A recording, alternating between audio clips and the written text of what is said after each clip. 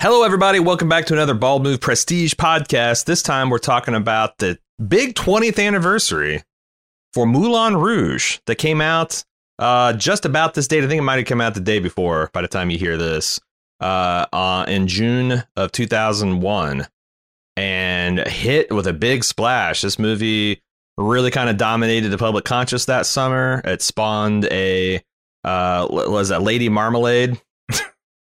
Yeah.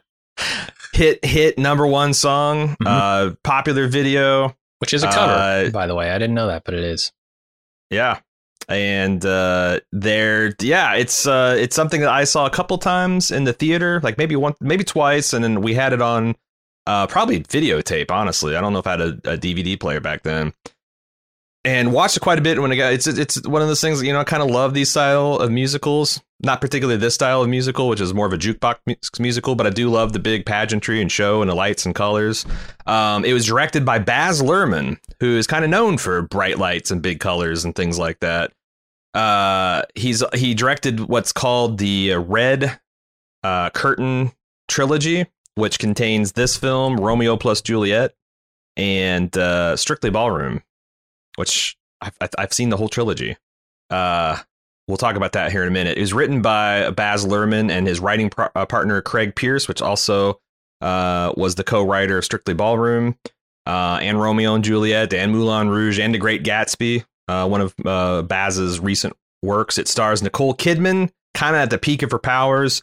You've probably seen her lately in Big Little Lies on HBO or the Top of the Lake sequel. Stars Ewan McGregor. I mean, he's Obi-Wan Kenobi, and in a couple scenes, he's got the long hair and the beard, and it just looks like time-traveling Obi-Wan stuck in a Sherlock Holmes mystery. It's pretty fucking cool. John Leguizamo, which you will probably know from the Super Mario Brothers movie. Jim Broadbent, who most recently you've seen him on Game of Thrones as Archmaester Ebrose, tormenting Sam, as Professor Slughorn on Harry Potter, in Hot Fuzz and Gangs of New York, and Richard Roxburgh, who I only recognized as playing the second banana henchman in Mission Impossible 2. He's the guy that got his pinky cigar snipped, rather. Yeah.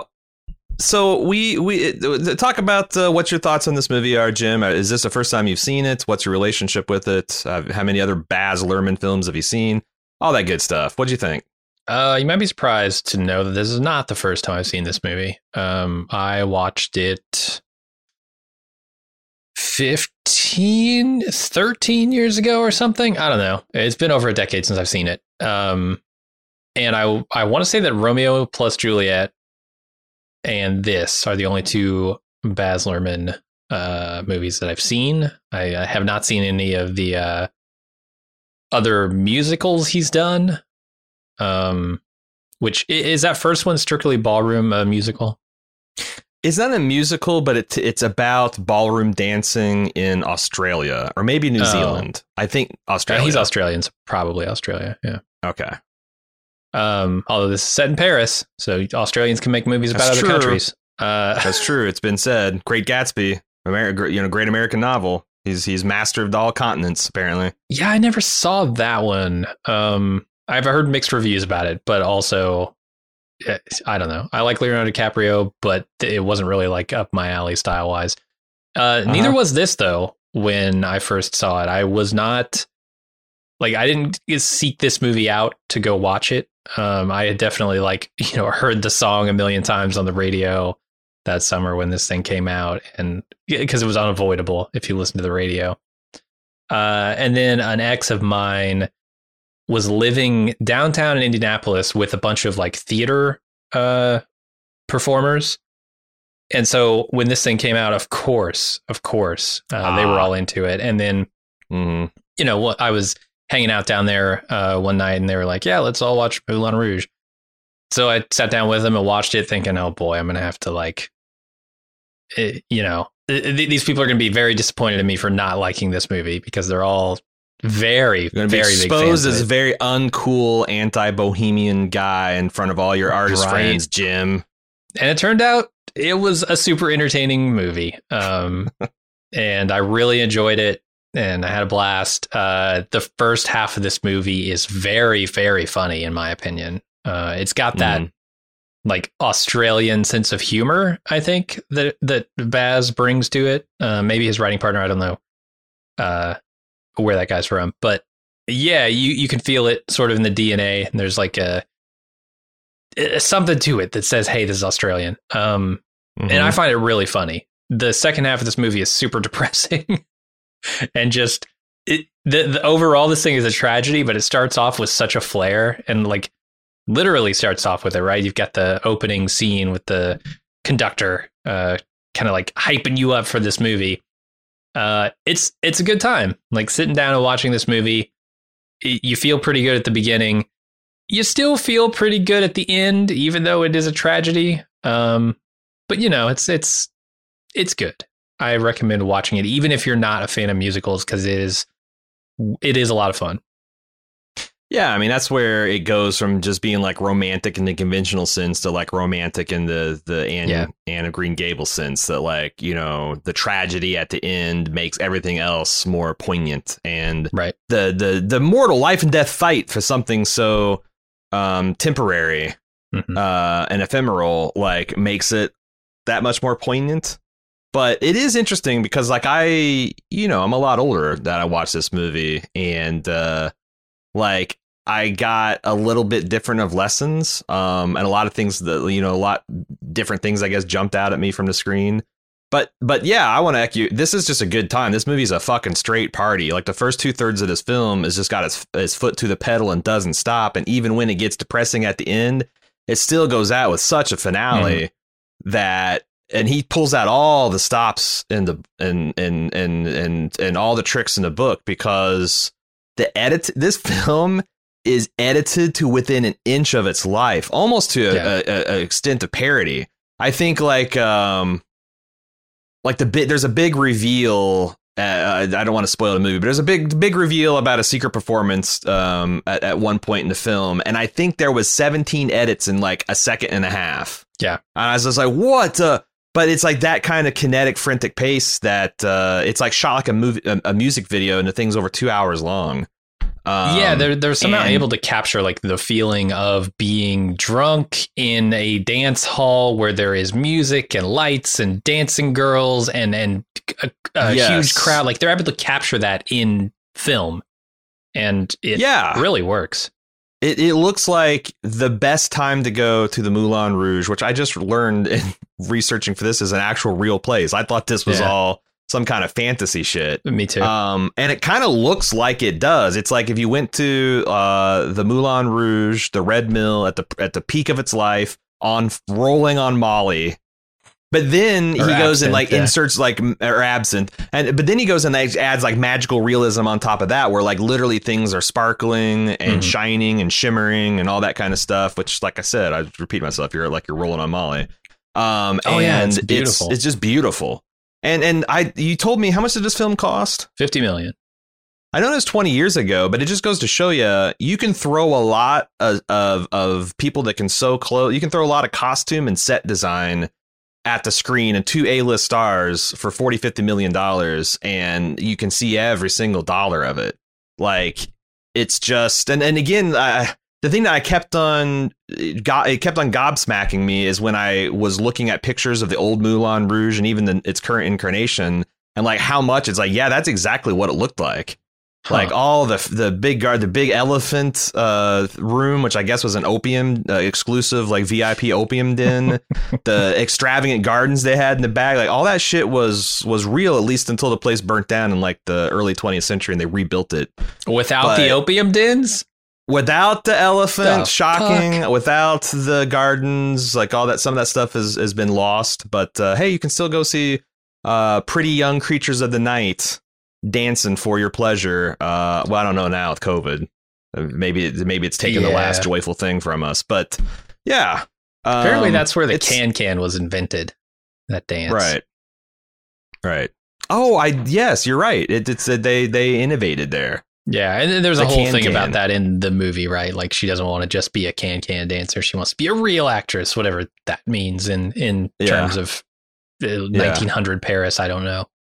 Also, can is used as like a martial art in this film at one point in the movie. Yep, which is pretty inventive. The thing that really it's a good time. the thing that impressed me most about this movie is the vision. I don't know how you get from something in your brain like that to the screen. It really at all. Like I would never have the artistic vision to do anything like this.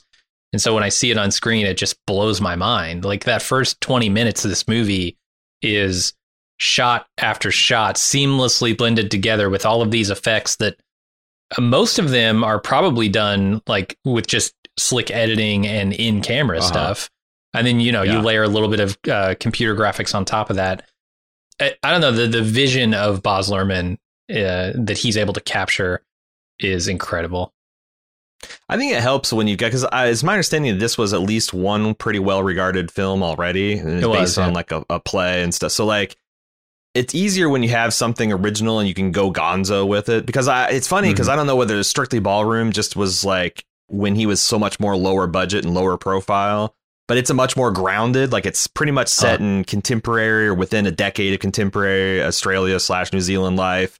It's like, it's the absurdity of this like high end ballroom scene and how it's like much more, it's like this extravagant, beautiful sport, but it's ran by these stuffy, uncompromising, rules lawyers essentially. And and romance between people. But there's definitely extravagance in the storytelling, but nothing like this scale. Yeah. So it's like, but that's, as far as I know, is like an original thing that he wrote where, Romeo and Juliet, Great Gatsby, this, where he just really like, amps up, like you said, the vision. Maybe it helps if you have a sturdy backbone that you can just like, let's crank all the levers to 11 on all of this shit. Yeah. And, it's like the Great Gatsby's not so much about the Great Gatsby, but what it felt like to be at one of the Great Gatsby's parties that he's throwing to try to draw the attention of his love, it's like that.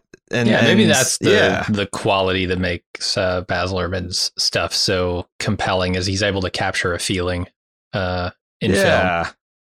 Well, it's something that he mentioned in an interview that like a big inspiration for this was an experience he had watching some Bollywood films in India with like a packed house, like a 3.5 hour Bollywood film where people are like screaming and crying and fighting, and then songs burst out and the whole thing, and like nobody's worried about being cool, and like all of the English speaking cast and crew felt like they just learned Hindi in like 15 minutes, because like everything that the screen is pitching you're receiving, because it's all based on color and dance and song and emotion, and like that had a profound effect on him and his filmmaking.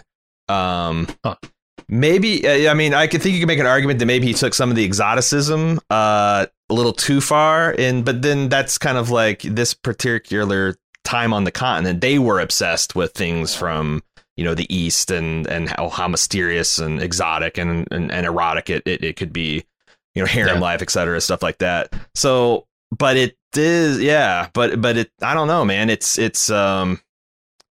just a visual. It's just a visual and audio feast. And again, like, what do you think of jukebox musicals? I know you've seen at least one other one, which is Rock of Ages. That's the one with Tom Cruise that we saw. I think it was the 4th bald movie we ever did. Right. Right. Because that's the thing. Like, if we've talked about all the reasons you might like this film, but if you don't like this film, the reason is this is just the biggest budget, most visually extravagant Glee Club type medley bullshit. Like, this the is only the real movie. complaint.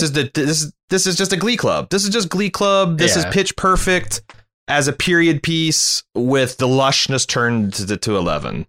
And I can see people dismissing it as that because this is lazy. It's so much easier. It's bad enough to be a jukebox musical, but when you're literally like slicing a song into 4 different parts, and you're just cheating. This is not nearly as impressive and but like, it's I think fun. it's a Shut different up. skill. Like layering the way he layers the music on top of each other. He doesn't just like, for 4 bars here, we're going to sing Smells Like Teen Spirit. And for 4 more bars, we're going to sing, Lady Marmalade. And 4 more bars, we're going to sing Bon Jovi.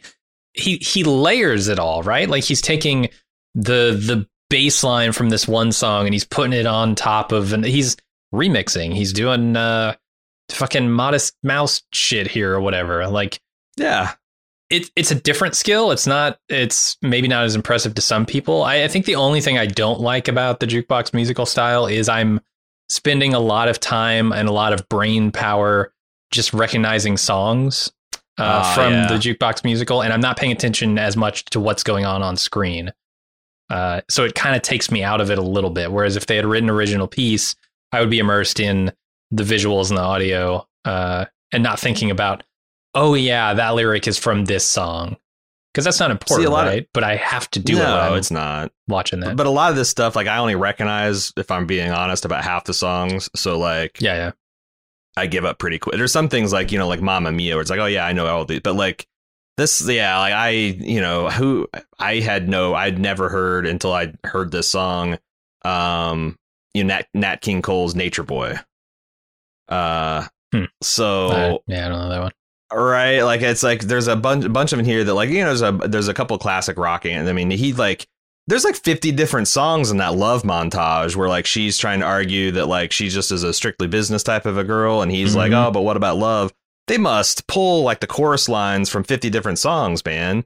Yeah, they have one point credits in this. They do maybe the most ballsy thing I've seen in the entire movie is trying to get Ewan McGregor to sing a line of Whitney Houston's what is the name of that song?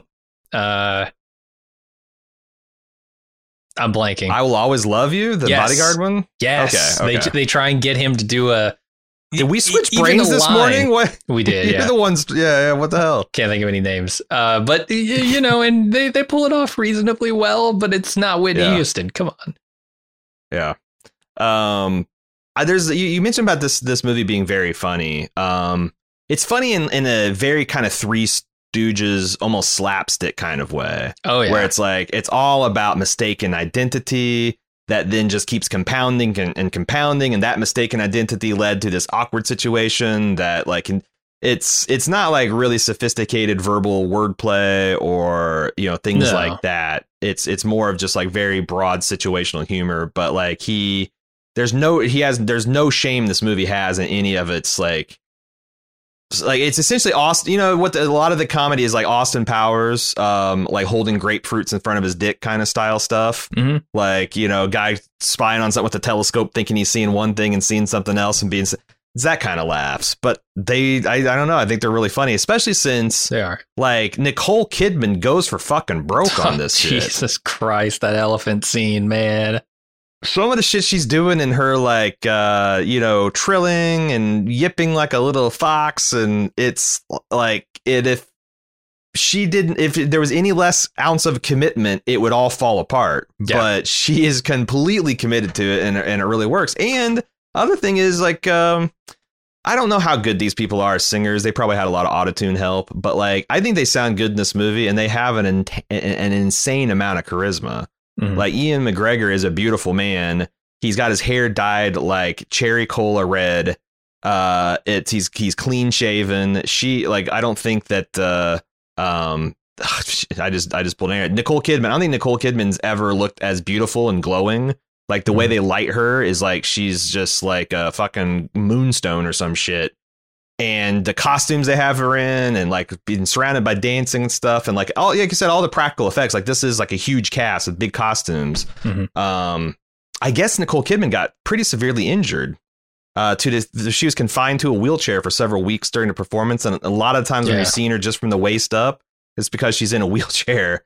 And all that kind of like actual hustle and sweat comes through, just like it does in some of the other classic musicals, like Singing in the Rain. These people out there just actually busting their ass in big, long, well, these are not big, long takes, but they're actually doing the thing, and you can tell. Well, yeah, I mean, it's got its roots in theater, right? And theater, I don't want to disparage the people who make movies, because making a movie is an art of its own, and it's also difficult in many ways. Theater seems like another level of difficulty, where you are physically exerting yourself to the point of exhaustion, probably every night if you're on a really popular show, right? And that's kind of the goal of every theater actor, is to get on one of those popular shows. So yeah, I have a huge amount of respect for what they do. I would also say I think you're selling the comedy a little bit short on this movie, because yes, there is a lot of Three Stooges, like, mistaken identity, situational comedy stuff in here, but there's also just some impeccable timing and extremely tight choreographing of stuff from all these actors. Like the way Nicole Kidman, goes over the top in those scenes is, like you said, perfect. But then you've got like the Duke who's coming in, essentially twirling his mustache on screen. And he's such a, like, I don't know, the characters they've constructed here are such characters. And the way that the actors, all those lead actors are performing these characters is just perfect. And I cannot imagine, I can't imagine this movie succeeding without them being absolutely everything they needed to be in those scenes. Yeah, and you're talking because, like, Nicole Kidman, like, her performance without the counterpart of Ewan being kind of awkward and playing his mistaken part of the identity. Jim Broadbent and being sort of disgusted by what she's doing, or like turned off by how just ridiculous it all is. And she can't figure out what she keeps going through her, like, okay, well, what are the really weird debased Frenchmen into catalog right. And trying to go lower and lower common to not, like, weirder and weirder into the whatever fantasy he's into, and because he's hot and cold, like, I just want to get straight to the point, but I can't perform. Yeah, you're right. And some of that stuff, like I said, if the other performers weren't up to that standard and weren't, like, really selling it, even her committing wouldn't work. And also, I think it's interesting that Richard Roxburgh is actually a handsome man.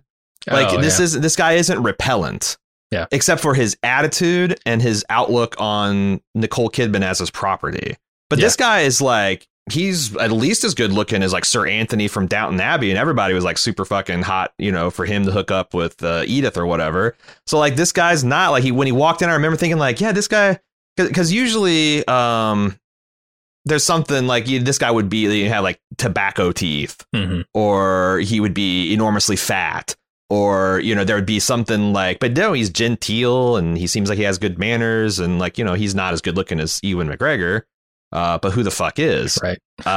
And I thought that was a nice touch, that, like, the reason that he's repellent is not because he's unattractive or because of the fact that he's wealthy. It's just he's a pig, across a few axes. Yeah. They do a really good job of making people look attractive in this when they want to be, and people look unattractive when they need to be. Because I'm not a huge fan of Nicole Kidman. I think she's fine. I've seen her in a lot of things that I would describe her as good in. She's a very good actress, but also I've never been, like, particularly attracted to her physically. Okay.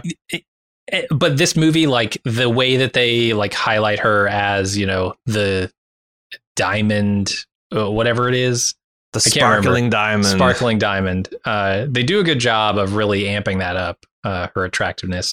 And I know that's probably, like, people are losing their minds going, what? She's, like, the most attractive, blah, blah, blah. And yeah. Okay. Everybody's got their, she's just another woman, kind of, or just another dude or whatever, Yeah. Gwyneth Paltrow is mine. Right. Drew Barrymore, another one of mine. But yeah, I pick up the Nicole Kidman spectrum, though. Yeah. What do we? I guess we should, before we get, like, into big spoilers. Although, like I said, it's this might be one of those things where, like, we've already said most of the things we want to say about the movie. Maybe we should tell people what this is about. If you haven't seen it.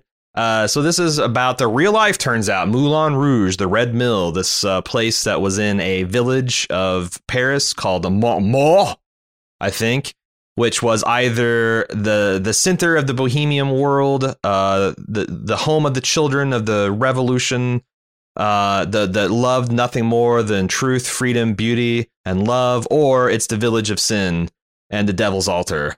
Depending on which side of, I guess, the Parisian cultural divide you lived in. Yeah, your generation, your age group. And this is about a very privileged bohemian, Ewan McGregor, who has a very wealthy father who kind of runs away. And I guess there's a term for this type of bohemian. They call it the haute bohemian, the high bohemian, the aristocratic that have taken essentially, vows of poverty, just like the recreationally poverty. And he goes there with no money, and he just gets the shittiest flat he can and the shittiest typewriter, and he's going to write about love and all these things, except he's never, audience, you won't believe this, Ewan McGregor's never, ever been in love. How can you write about love with truth and freedom and beauty without experiencing it firsthand? He, through a series of comical misunderstandings, falls in with a troupe of other bohemians that are going to pitch a new show called Spectacular, I think, to the owner of the Moulin Rouge, played by Jim Broadbent. Simultaneously, he's trying to arrange a deal between his wealthy duke to secure the financial future of Moulin Rouge and to improve it and turn it into try to get it out of the bawdy house and the vaudeville and into like high theater. And that's the dearest dream of Nicole Kidman's character, who wants to be a real actress, who doesn't want to be a can-can dancer. And there's a mistaken identity where the struggling author who is sent with his way of words to convince these people that they should buy his play is confused for the Duke, who is sent there to seduce Nicole Kidman in return for a ton of money and financing for the theater. And that's the story. The man falls in love for the first time. The woman who's never been in love and is just she rents her passions is going to be challenged between getting everything she wants. And there's other complication. And this isn't a spoiler because it's established literally in the one of the first things in the movie. Unbeknownst to almost everyone, including Nicole Kidman, she's dying of tuberculosis, which heightens the romanticism. Who will win the affections of this dying young woman? Will it be the bohemian penniless pauper, or will it be the rich and privileged Duke? Oh boy, I'll bet you'll never guess. But yeah, it's a lot of fun to see it go through its paces. Where do we go now, man? I want to say one thing. The next few, I'm going to subject you to some things on the next few Double Dern Fridays or Saturdays we have, because Ewan McGregor at this time, like the year later, made this movie called Down with Love with Renee Zellweger, which is ostensibly a film set in the 60s about a not a confirmed bachelor, that has an entirely different meaning. A Playboy bachelor and a female lib that says that she hates love, and it's a romantic comedy that's like really, really fucking funny and tight. And simultaneously before that, Renee Zellweger had starred in the very, very good show tune play Chicago. Those Down with Love is not a musical. Chicago very much is, but they form like a nice little Zellweger, the Obi-Wan Kenobi love trilogy. And I think you will like it. I think you'll really like it, but we'll see. Zellweger is a very hard sell for me. She's that spectrum I do not tune into. Oh no. Oh shit. Yeah. That might be complicated. That might complicate things. Maybe we'll start with Down with Love, and if you hate that, then we won't go into Chicago. But, okay, sure. But these are, I think, films that pair very well together. If you've just watched Moulin Rouge for its 20th anniversary and you're wanting to keep this kind of party going, I highly recommend those. Okay, where do we go to now?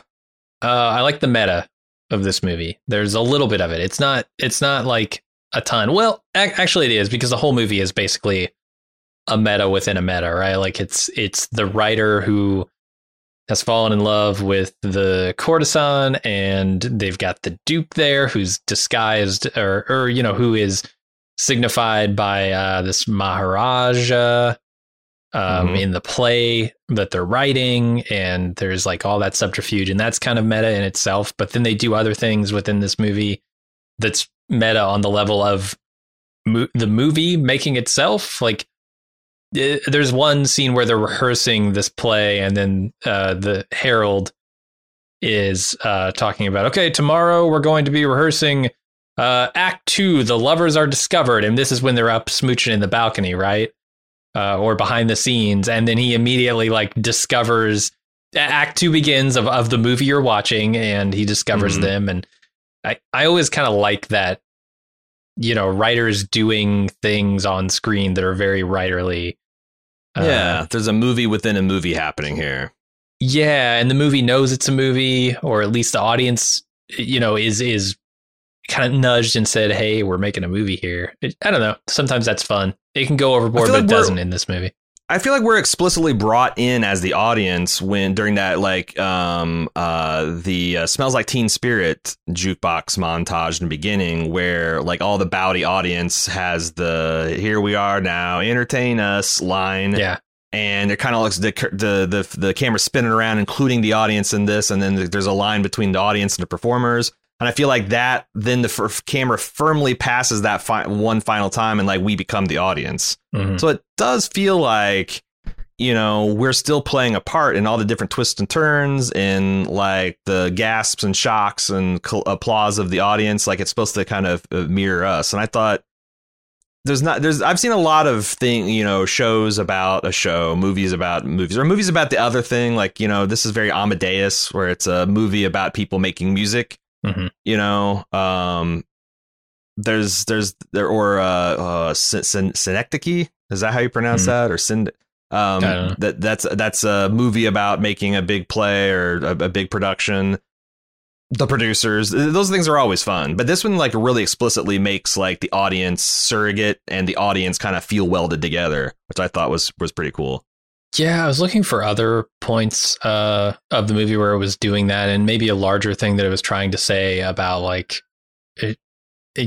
making art for money's sake, which is like the courtesan relationship, right? Or making art for art's sake, which is more the love angle of this. And I was trying to see if they were playing with that much. I couldn't really tell, but I'm not very sophisticated when it comes to that stuff. Yeah, there's also that's the thing, is watching this as an older, wiser, because there's something that Ebert wrote in his review about those that think they can buy someone's affection are suckers. A wise person is content to merely rent it. There's also something interesting about that, about both the Duke and Ewan McGregor's character, because the Duke wants not just to, you know, buy a night with Sabine here. Is that her name? Nicole Kidman's character doesn't want to. Satine, that's right. Doesn't want to just rent a night with her, or even like a long-term engagement, a girlfriend experience. He wants her lock, stock, and barrel. Well, you can't have that. Meanwhile, Ewan McGregor has nothing to offer Nicole Kidman except for his love. Mm-hmm. So like there is a logical thing, which is let her fuck the Duke and get the financing, and then, you know, like how, and the thing is like, where's the line between that? Because they're all actors, so you're already in a situation where she has to make fake love to another man in the play. Mm-hmm. And then there's like sex workers that just like sell their pictures, and there's sex workers that actually, you know, and like, where's the line that you draw? I thought that was really interesting things to examine, because honestly, I felt like it's like every time I hear Roxanne this sing, I always think like, just fucking leave her, dude. She's making a lot of money, and she doesn't want to be she doesn't want to be dependent on your dumb ass, because you'll probably turn like abusive, or you'll never get over the idea that she's had sex with 100 different penises, and you know, like just get the hell out of here. Stop loading her up with all that bullshit. But yet that's also still like, I'm still the minority in public opinion. I mean, I feel you, and it's lucky for that relationship that the movie ends the way it does, right? Because they never have to approach those ideas. She can be this perfect memory of love in his mind, and there is no continuation. There is no chance for like relapse of jealousy. All the things that you would expect might happen later. Yeah, and that's the other thing is like, these are both, even though they're, I think you're supposed to understand these people are well into their adulthood. They act like 16-year-olds, but that's because they both confess that this is the first time they've ever been in love. Mm-hmm. You do all kinds of stupid shit the first few times you're in love. Like as you get your heart broken, and but that's where the Nat King Cole, like, the greatest thing you ever learn is to just love and be loved in return. Mm-hmm. Like, you know, every time you go into a new relationship, you gotta go in with a score of 0-0. Yeah. You can't be holding like a big racked up score from the last one, or better yet, maybe when you enter a relationship, you don't keep score. And when you find yourself keeping score, that's a sign that your relationship is ending, or maybe shifting into a different phase or a different type of relationship. And that's fine. But like the first few, I don't know, and some people maybe take dozens, but there is something uniquely piercing about that first love, and how unique you think it is, and how it can't ever be replicated, et cetera, et cetera. And watching this stuff, it reminds my old withered, cynical heart of what that felt like. While also thinking it's deeply foolish. Right. And that's the thing, is like there's almost like the idea that she is dying. Like this is a completely I think, unconsummated and largely, except for brief moments in the film, unrequited romance is like adds to like that's makes it even more of what this thing is. Like it's a first time love, and it's also a tragic love, like Romeo and Juliet. Mm-hmm. And like I said, it's a lot of fun to watch, but I do question what this relationship would be like 6 months after the movie if Satine was going to be fine. Right. You know, and I get there's also, I guess, one of the early editions of the draft had Ewan McGregor singing this song, the story to his like 3-year-old daughter, because, you know, him and Satine had really, and she had been, you know, and she died. She gave birth right before she died. And I don't know, because that's the thing. It's like, man, there's a line between like having this be a conventional romantic happy ending where they just, she just chooses the sitar player over the Maharaji. And that's kind of schmaltzy. And then there's like taking it fully into fucking Les Mis territory where it's just a goddamn tearjerker ball kind of fest. And I feel like this movie really pitched it right down the middle. Yeah, maybe it's because I didn't feel super compelled by the love story. I was enjoying this movie probably for all the wrong reasons, for the comedy, for the spectacle, things that they probably want me to enjoy it for, but they probably at the end want me to go, God damn, that's a romantic love story. And I didn't care about that part. And so like, I don't know. Yeah, I guess they pitched it down the middle. It didn't hit me like feels like they want it to be this heart-wrenching tragedy of a story. And I'm like, yeah, it's sad, but no more sad than any of the other 100 movies I've seen that end in tragedy. Yeah, I get it, man. You hate Nicole Kidman. Jesus, you hate Australian actresses of all types. Like, God, yeah. Oh, is she Australian? Fucking move on. Yeah. The nepotism. Australians hiring Australians. Careful. Important part of our fan base you're fucking with here, Jim.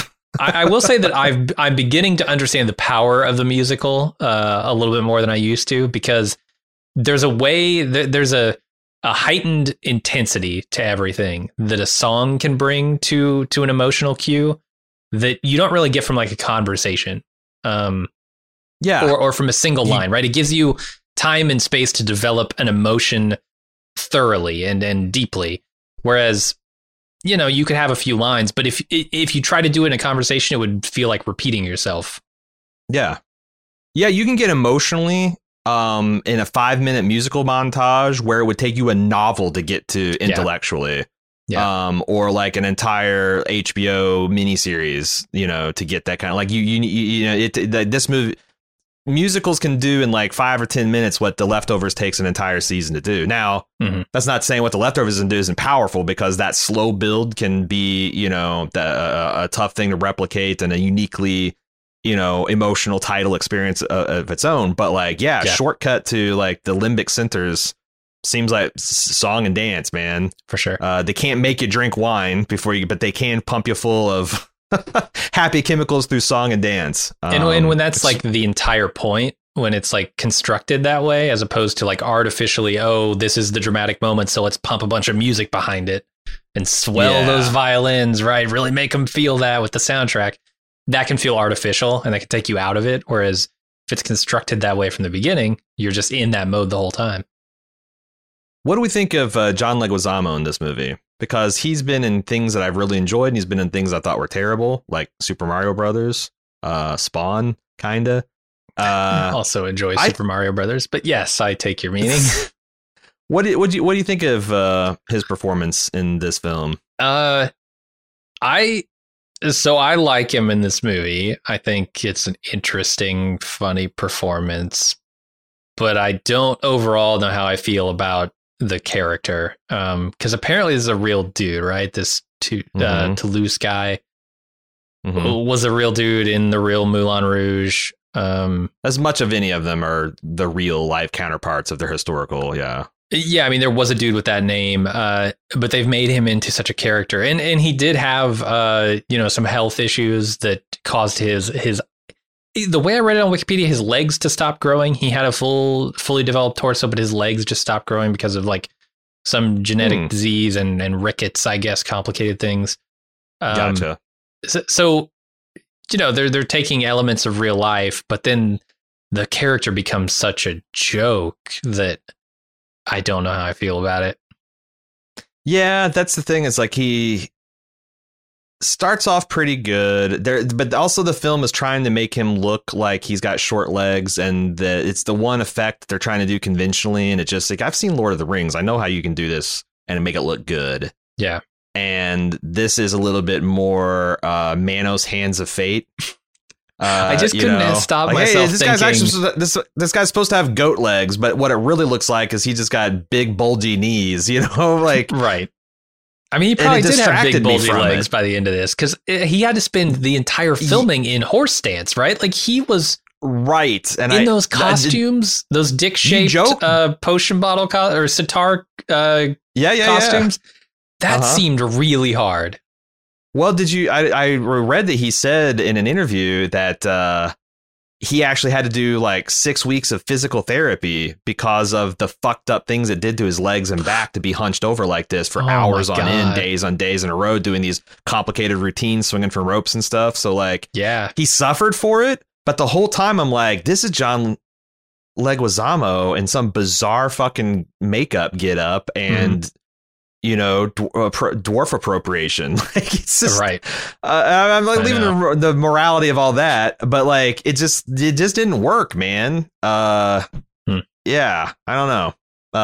I really liked it. That's the thing. It's like I kind of thought he was kind of cool in the beginning, but he became such more and more of a farce to where like I don't like the idea that he forgot his line and he just suddenly remembered it and comes swinging in. He's also like the hero. Like why not let him actually be a little swashbuckling? And like, taking out this dude with the gun instead of making it be like he's like a Mr. Magoo type of joke where he's just kind of like, getting tripped up in cables and falling in and being kind of human wrecking ball. I don't know. I felt like the one thing that just consistently didn't work in the humor. Yeah. And I was, like I said, I wasn't going to get pissed at like they're trying to make him look like a dwarf. It's just more of like it just didn't work and it was distracting. Yeah, I get you. I could agree with that. Who did work for me was the Duke. I can't say enough about how good this Richard Roxburgh guy is. Is that his name? Yeah, I think so. Who knows? It could be Roxborough. It could be Robba. I don't have the tongue for this, so and he hasn't done apologize a lot of like really high profile stuff that I've seen in the ensuing 20 years. It seems like he's made a couple of bad picks on movies. But I don't know, maybe people who are more cultured than I really love this guy. But he's great. He's fantastic in this role. I kept thinking, although I will say that Gary Oldman should be playing this character. Every time he was on screen, I'm like, I'm half seeing Gary Oldman in this role. Although, I don't know. Gary Oldman could definitely pull it off. I don't want to like. Also, Gary Oldman pitching 100 miles an hour might just steal Nicole Kidman. She might pick the Maharaji. Right. If he's like in full Bram Stoker mode, like it's like, fuck, go home, Obi-Wan. You got no powers here. What is it about this character that makes me think Gary Oldman should be playing him? Is it just because I've seen Fifth Element? And I've seen this and you can definitely see how like a really AAA character actor could knock this one out of the park. Yeah. And this guy does a really good job. He's fantastic. But he's really it's like in Sing in the Rain, like Debbie Reynolds keeping up with Gene Kelly, but like you can tell she's the 19-year-old that just started dancing 6 weeks ago and he's like fucking been doing this for years. Like if you got someone in there that could like really fucking hoof it, then how much, but also like, I don't know, it's part of the charm too, that there's a couple of imperfections. It does lead to some ambiguity though, because like the Duke is so stupid, or he wants to believe this Satine loves him, that he falls for these ridiculous lies. And the best one is when Jim Broadbent convinces him that the reason he stood him up on this date is because she's so in love with him and she's so ashamed of her, Roxanne red light past that she wants to go confess to a priest so she can be like a virgin for him the very first time. It goes into his jukebox like a virgin mashup. But halfway through the performance, it turns like the Duke. And I'm not sure, like, is the tension here that the Duke is so inflamed in passion that he might like rape Zidler? I think so. Or is it the horror that this is how this guy shows true passion? Like once his passion is inflamed, he just turns into this like fucking grasping clawed creep. He's literally coming at you like he is literally doing the creep like this SNL script. He's what John Wint was. I forget the guys. Yeah, he's doing that. It's like really weird. And I feel like Gary Oldman would have known which lane to be in, and we wouldn't have the ambiguity. We'd be like, oh no, he just wants to. He's just horny for love, and he's going to take it from wherever. Versus like, oh no, this is just this guy. Like, oh my god, the hell that Satine's going to be in, because like if he ever, yeah, I don't know, but it started like the last 30 seconds of that scene. I'm like, it's been 20 years since I've seen, or it's been like 15 years since I've seen this movie. I don't remember what happens here. Oh my god, what is this going to end with? Yeah, I don't know, man, because sometimes movies go for that switcheroo, that like gear shift in the middle. Like the most recent one I can think of, actually, from we just talked about this movie in a private podcast recording on Monday. Cobra has a scene like this where I don't understand. Somehow during the car chase in Cobra, it turns from murderers with Uzis coming after Sylvester Stallone and Bridget Nielsen to Bridget Nielsen and Sylvester Stallone coming after the murderers. And I couldn't like tell you when that happened, but that's the same kind of vibe as this scene, right? It becomes like, the Duke has turned on this guy in a bad way. Or like in this, I was thinking, are they going for like a Some Like It Hot, where like at the end, the old Admiral guy is paired off with Jack Lemmon, and Jack Lemmon's pretending to be a woman this whole movie, and he finally is like, look, there's something you need to know about me, and the old guy's just like, nobody's perfect. Like he's just gonna is the Duke just gonna metaphorically roll with this punch? Or it had a wild kind of wild energy. Yeah. And that's the thing, is like also that. Like later on in the film, maybe they're also foreshadowing, like, because you might be thinking like, oh, maybe the Duke has a point. Maybe the Duke is being treated a little unfair. But like, they get to a point where like he legitimately does try to rape Satine, and she's only saved by one of her fellow castmates. So it's like, maybe take that and like, hey, maybe this is just the way this guy is once you strip his gentility away. Oh, yeah. His lawyers.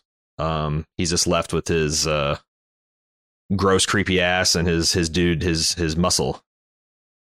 Maybe we should talk about something better. I want to talk about the sets in this movie, because goddamn, they're gorgeous. One, like you have that elephant room, which apparently I guess is the opium den, but it's like her green room essentially, or the place where she does her business. It's the world's greatest VIP room, and that's a fact for sure.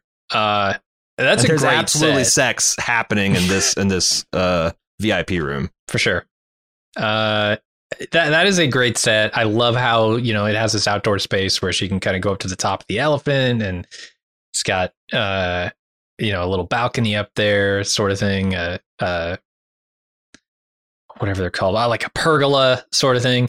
Yeah. And then there's a scene where like they're, her and Ewan are dancing and singing, and they dance and sing their way outside, and like they are. It's not like the most extravagant or the flashiest of sets, but it was the one that I thought was the coolest. It's the one where like the Eiffel Tower is about human sized, and they are like giant Godzilla creatures just sort of singing and dancing their way across the skyline of Paris in the clouds. That's where the magical realism really kicks in hard. Yeah. I thought that was really cool. Yeah. Yeah. It was amazing. And I do like that. The elephant set was, and that's the thing. It's like, man, all that shit, I guess, was real, or maybe it's like the elephant room wasn't that big, but it kind of is. And like I guess like the scale must have been big, because they say that there was a spiral staircase in one of the elephant's legs that took you up there. So like that gives you an idea of like, well, that's a pretty big fucking leg. So maybe it was that big, and it did have like some kind of balcony out the thing's ass, and it had like this big tower structure shooting out of its back, and like a widow's walk up there. So, but yeah, like you take a place that's already kind of magical and then you layer that little like pixie dust, you know. And there's a couple times where it's funny because like I thought the movie was going to explicitly make this be, and maybe you're supposed to understand that now that I think about it, but like when he tries absinthe for the first time, the green fairy starts coming out, and like that's the first time the movie kind of shifts to that gear. And I thought maybe that'd just be a regular recurring thing. You're supposed to understand these people are drunk or maybe on opium or maybe just high on love. But because that's the only time it's like explicitly connected to like drug use. Everything else is just in that scene, man. Doesn't he say like this is where I developed my love of absinthe, right? So there's an implication there, yeah. I see. Okay. Then maybe a lot of the rest of this movie is heightened by some background intoxication. Maybe they're always shooting stuff down Nicole Kidman's throat, which I assume is kind of some kind of laudanum or some kind of pain killing agent. So I could see where she's tripping balls. Yeah. Speaking of that human scale Eiffel Tower, one of my favorite moments of the film is in the climax where Leguizamo knocks the guys, or there's this struggle for the gun that gets knocked out ultimately because Ziegler punches the Duke out and it flies out the window. And he just has it like comically, like almost in a Ed Wood kind of way, fly across a Parisian skate, do a ET in front of the moon, and then bonk off the human scale Eiffel Tower. Yeah. It's weird. I fucking love that. It's also one of the longest shots in the film. It's like 5 seconds long. It just holds this Right. gun going off. And it's just and it's in the middle of just like this insane thing. This kind of like moment of outside the quiet streets of Paris, this gun bonking off. It really tickled me. Got one of the biggest laughs in the movie from me. And those outside Paris scenes, those tower scenes, also have like the moon sort of singing backup. I don't know if you noticed that, but almost kind of looks like the Duke. I don't know if they're going for anything like that or if that's just fancy moon. Interesting. Man. Yeah. But yeah, I thought that was entertaining. If it, I didn't know, but that would make sense because there's a lot of, now that I'm thinking about it, there's a lot of like framing when they're doing their final musical number and he's stepped into the role of the sitar player, where they frame the Duke in the audience and he's like the only face that kind of stands out in the black. And so he's kind of like that moon like face. And there's and I knew that the movie didn't end like this, but there's a couple points where you almost think that the Duke is going to like, hey, man, this is crazy. You can't own a person. You can't make them I'm going to be the bigger man here. Yeah. And I'm not going to do the fucking Phantom of the Opera bullshit. I'm not going to do the Billy Zane Titanic shit. I'm just going to let this thing go. And of course he doesn't, but like, I don't know, maybe some of that stuff is in there to kind of subconsciously make you think it's possible. Could be. Okay. I got some other things. Hit me. There were a couple of questions I have about this movie. One being, what is the force that's darker than jealousy and stronger than love? I think I know the answer, but I'm curious. Death. Okay. Yeah. It's the only thing that can break them. All right. Question 1 answered. Question 2. This other actor who goes up to the Duke and says, hey, he's writing a whole story about you and their secret love, right? Why does she do that? The fucking narc. Why would she do that? Is it not very bohemian of her, is it? Well, it's not very bohemian, and B, it destroys her job, right? Like they're writing this grand play and she's got a job at this place. If he shuts the place down, she's out of work. I think I don't understand the motivation. I think this movie is threatening to be slightly too long, and I think there could have been a thing that makes us. But I think you're supposed to understand that she is jealous of Satine, and but they wants, never like, and also hint I think at it. I think she overhears like the doctor and them talking about that she's going to die pretty soon anyway, so she's kind of like, well, if I can throw her over and be the Satine role, if I'm her, like, because isn't she her? I don't know. They don't do enough with that character to let me. They don't to actually indicate any of that stuff. So they need a minute or two. They need a minute or two to throw in a little bit of that Black Swan energy, where you've got a jealous person who's an understudy and has an invest, and also like something the audience can like. It's not ridiculous. Like You know, she is No. going to die, and she is threatened. Mhm. Like, you know, this is the deed to this place. She is threatening to terms, like, you know. But yeah, it's not very. Although I guess, which of the values of truth, freedom, beauty, and love win? Because if you lie in service of freedom freedom, beauty, and love, then you're betraying truth, right? I think love is the main one this movie wants to consider. It's all you need. Is what they say. It's true. That's what they say. Jesus said it was the most important part of the commandment. So there's two out of two historical figures / stupid movies agree. Love is the thing. And the Beatles. It's amazing for a movie that's supposedly all about love. They didn't teach me about the power of love nearly as much as Back to the Future did. It's a real shame. Well, that's one song that they left off the Couldn't jukebox, get the rights to. Couldn't. Yeah, it's the one. Too expensive. Still, you know, they're counting their nickels after they paid the Beatles and the estate of Mr. Cole, and they're like, I just don't have enough left over for Huey Lewis and the news. Yeah, Huey wanted a part of the movie. Probably he wanted like a minor role. They could do Huey or the news, but both of them together, it's just it's too much. Right. It's too much. So I don't know. That's the only real complaint I have about this movie is they didn't properly set up that moment. Yeah, but everything else is great. Yeah. Anything else that we have to talk about this movie? I mean, there's a couple of minor pieces of trivia, but I didn't even think they're like. I guess there was this controversy that the Come What May song, which is the original song, at first appearing in this song or this movie, was actually written for Romeo plus Juliet, but shelved, never used. And the Oscars used that to smack down the nomination for Best Original Song because it's an original song, but it wasn't wrote specifically for this film. The fuck? Yeah, I thought, like I said, it's like that's one of those things. It's like it's hard to get pissed about a 20-year-old Oscar controversy, but like that seems kind of horse shit. Like if someone writes a song for an album and they're like, you know what, I need to tool this a little bit. It's not right. I'm gonna keep it in my back pocket. Put it out 2 albums later, and there's a mega hit, and the Grammy's like, well, you actually wrote that for an album that came out 8 years ago, so get the fuck out of here. Yeah, like, but where do they record and release it, motherfucker? Like that's this is why this is why I can't take this shit seriously, man. It's just it seems dumb. It's less about rewarding the best and just, you know, I don't know. They did reward it's arbitrary, some subjective, like art. What's that? There were 2 Academy Awards won by this movie for best art direction and best costume design.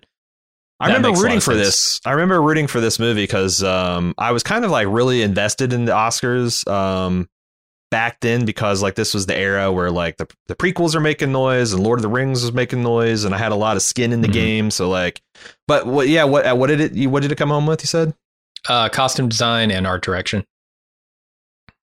How could it not honestly win art direction? It's fantastic. Yeah. I guess old Wan. None of the men were nominated for any awards. Nicole Kidman got nominated for Best Actress. Was nominated for Best Picture, editing, makeup, sound, cinematography, all that stuff. Didn't win any of those though. Well, it had some stiff. I was just looking at some that year. It's like, you know, that was running up against Lord of the Rings Fellowship, Beautiful Mind, Black Hawk Down, Godsford Park, Monsters Ball. Like there's a lot of Pearl fucking Harbor. What? For technical stuff, right? Had to be. Ben Affleck's not getting any nominations for Pearl Harbor. It's a pretty good year in cinema. Was he in that? I don't even remember. Yeah. I will say it looks like more than $50 million. It looks like about $180 million, which is what it made in the box office. And that's just in North America, right? That wasn't like worldwide totals. It'd be interesting to see how that did worldwide because it is very. I do feel like he hit the nail on the head where like you don't have to speak a lick of English to understand. You could watch this movie no subtitles and know exactly what the hell's going on at all times. Right. No, that was international. Or worldwide, It did 180. Domestic was only 57. What the fuck? I thought this was a much bigger. Maybe it's because I hung out with a bunch of artistic doofuses. Could be. At the time, like you. But like I remember this movie being much bigger in my cultural consciousness. Maybe it's a song too. Yeah, because that was like, it was fucking on everything. That I bet summer. that soundtrack made $58 million at least. It might have on the basis of that single. So. All right. I think that puts to bed Moulin Rouge. Happy 20th anniversary. You're a beautiful, beautiful thing to look at, and I'm glad you exist. We'll be back next week with another prestige movie. Until then, I'm Aaron. And I'm Jim. See ya.